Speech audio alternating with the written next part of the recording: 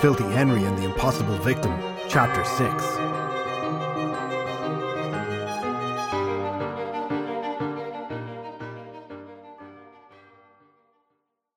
In the world of law enforcement, evidence can be broken down into a few categories. Generally speaking, members of the police force, no matter what country they protect and serve in, like to find plain, simple, caught red-handed evidence.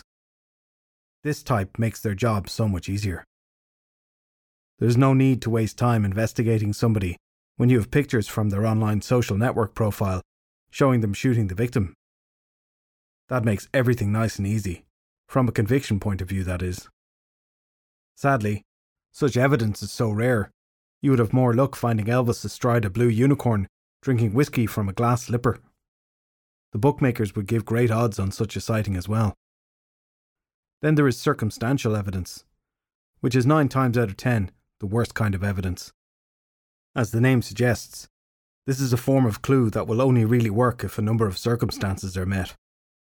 Otherwise, a first-year law student could get it dismissed in court, while still hungover. Mostly police types will use this form of evidence as a Hail Mary play, but only on a crook that they know is missing most of his cognitive abilities.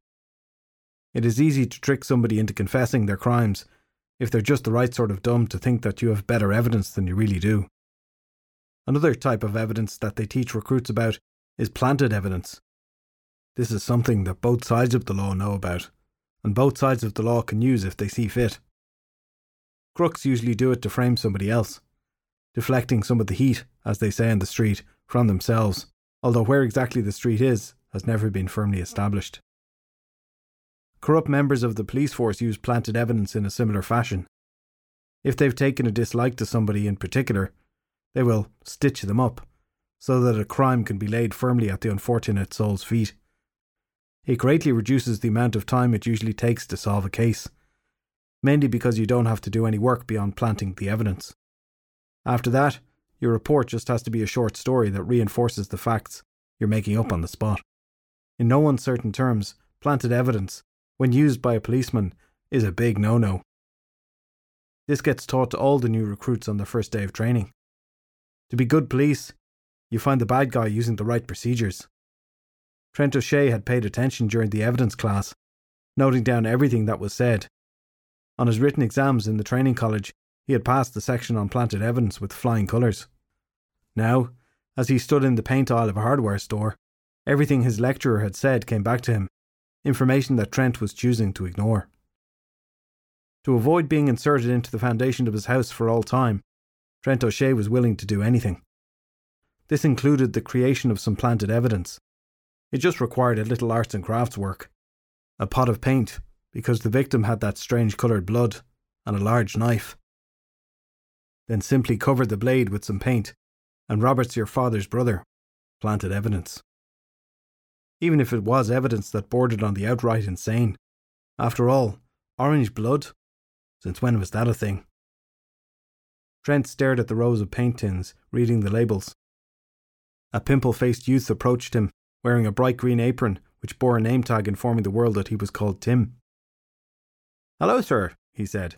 "Can I help you in any way?" Trent slowly nodded his head and exhaled through his nose.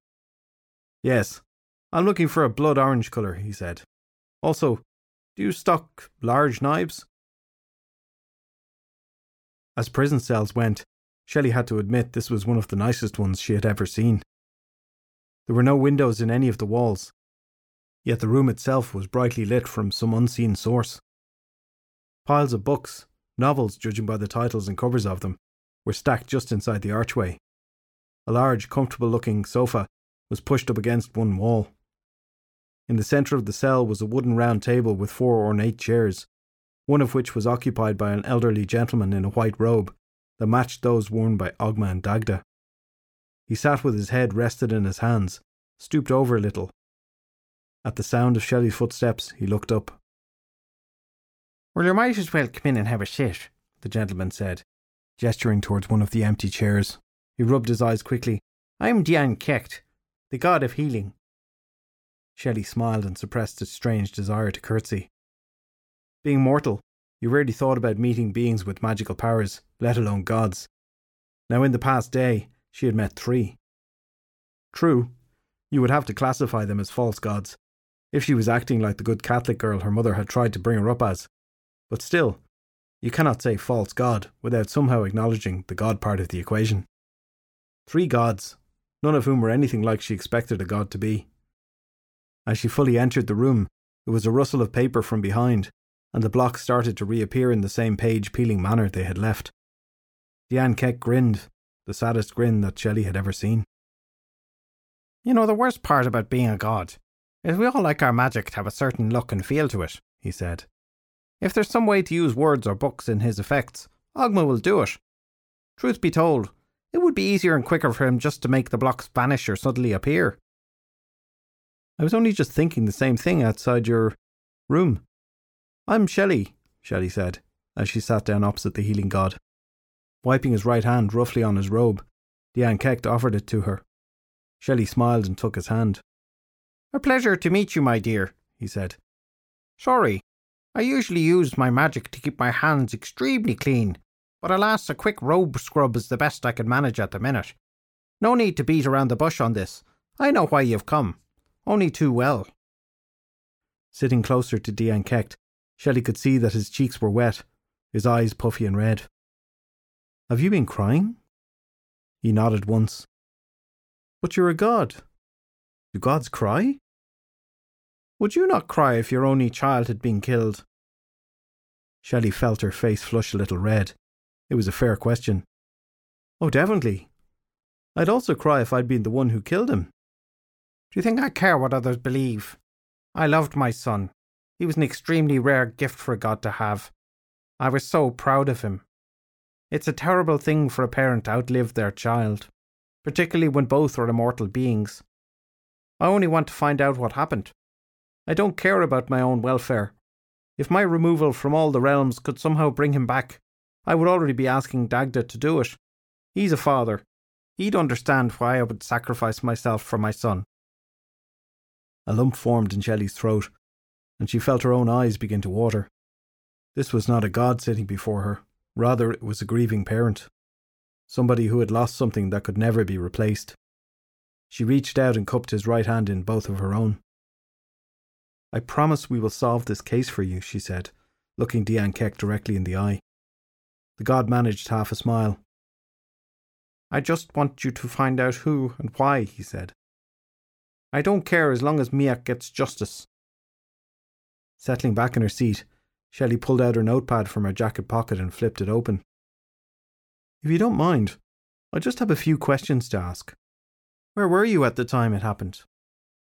Dian Cecht slouched back in his seat and wiped away the tears from his eyes with the back of his hand. Well, despite what most people think, the old Celtic gods still have worshippers around the world. People that feed us belief and call on us for help. Men and women around the country that do faith healing on people's backs, for example, would seek my aid. Sometimes, if Dagda allows it, we can appear in person to these people.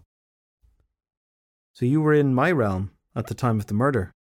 I was, the healing god said. A lovely man in Donegal who helps folks with arthritis.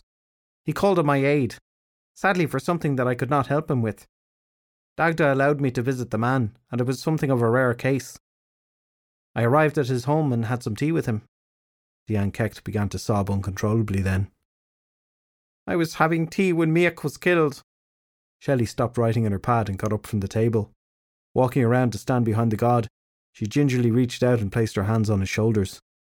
Words failed her, so she relied on an old memory of what her mother used to say to calm her down when she cried as a child.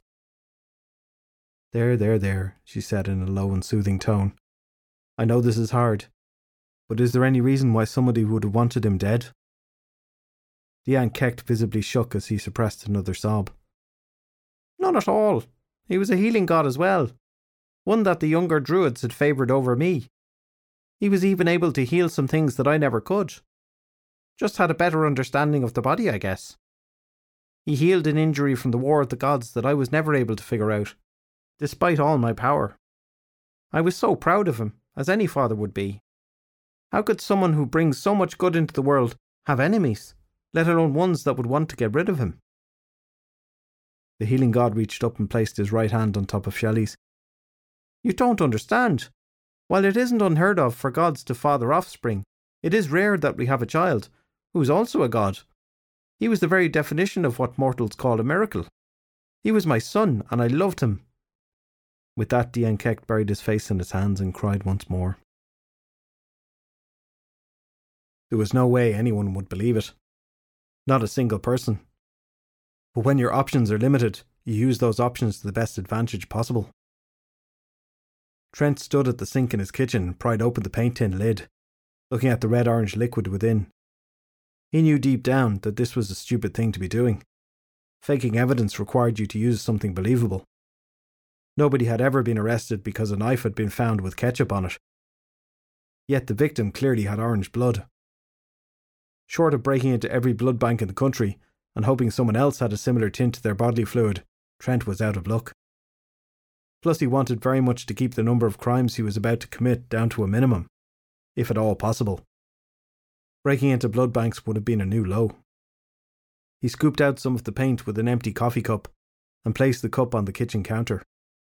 Next, he picked up the newly purchased steak knife with a 10-inch blade that had apparently been sharpened with lasers or some such impulse buyer mind-confusing rubbish, and held up his left hand. Hopefully they won't figure out it's my blood, Trent thought as he ran the blade across the palm of his hand. The resulting cut in his skin was only too happy to pour out some blood. Trent made a fist and held it over the cup of paint so that the blood dripped into it. After 10 seconds of this, he reached over and unrolled some medical bandages, which were promptly wrapped around his hand to stop the bleeding. With the knife, he stirred the contents of the cup so that it all mixed together, then left the blade in the liquid.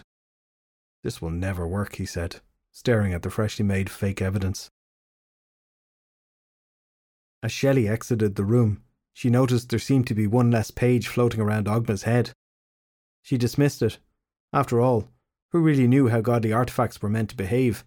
And she looked over at Filthy Henry. The fairy detective was on the far side of Ogma's study. In his arms were the pages Ogma had created earlier, the small stack being firmly held against Filthy Henry's chest. At the sight of her, the fairy detective nodded. "All done then. Time to go. Got to be nearly lunchtime. You know me, I gotta eat. Half reading all that. The shield against Dagda drained me fairly low, so it did. So chop chop, let's get on with it." Shelly looked at him confused. While it was true that the fairy detective was able to eat rings around most people, he generally only ever complained about being hungry after using magic. So far all they had done today was teleported into the realm of Dagda, and that had been using the magic coin the chief of the gods had given them. There had been that protective spell when Dagda punched him, but he had been eating just before that, so Shelly doubted his magical energies were dangerously low. Ogma looked up from his writing. "How's he doing?" he asked her. "He seems very upset, which would be understandable. Doesn't exactly strike me as a killer." "The god of healing being a killer.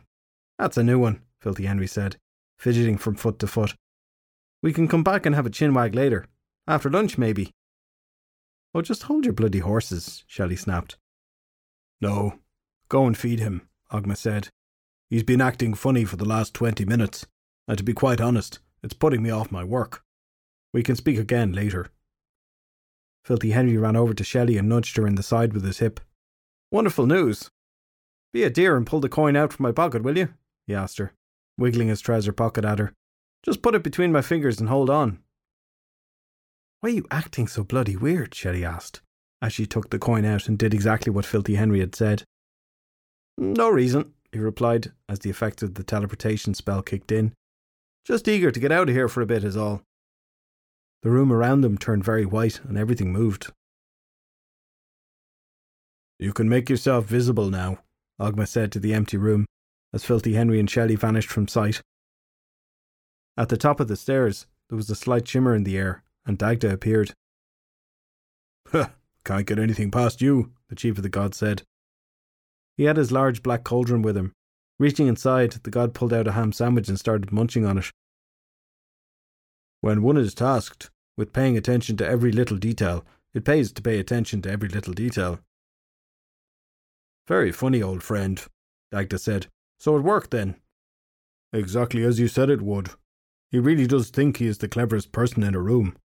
He must get that from his father, Ogma said with a smirk. Dagda stopped chewing for a moment and gave Ogma a stern look. Indeed, the chief of the gods said.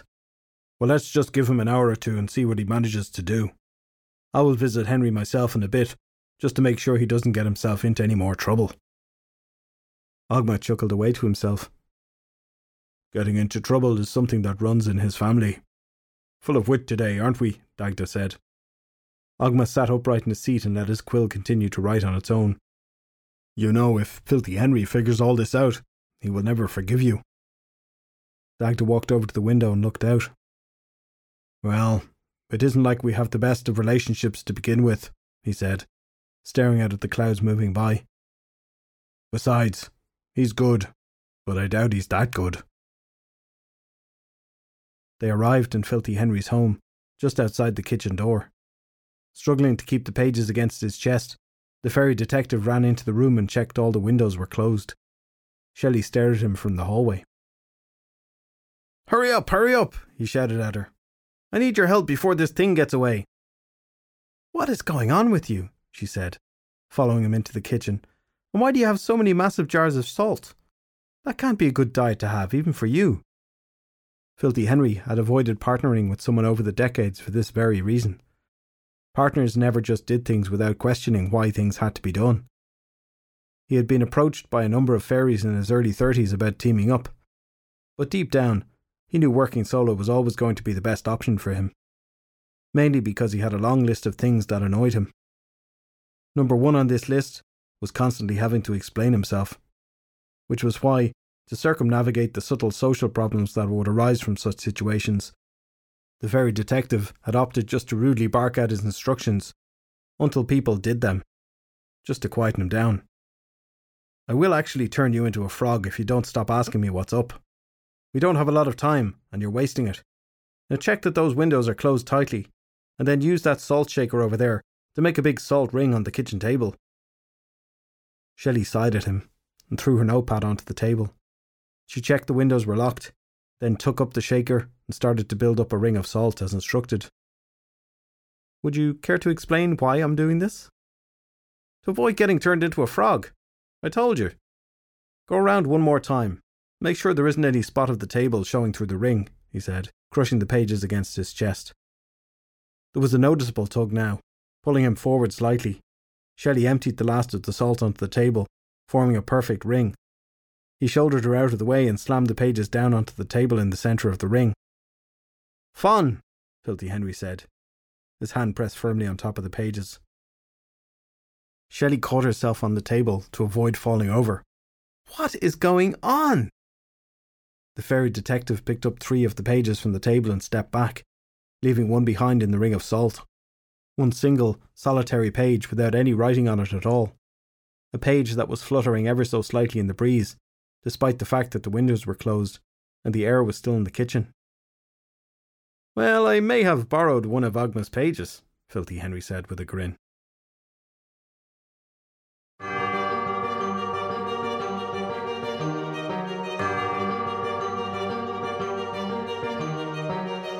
Filthy Henry, The Impossible Victim, is Book 2 of the Filthy Henry series by Derek Power. This completely free audiobook version was narrated by Niall Milton. Other Filthy Henry books are available to buy on Amazon Kindle.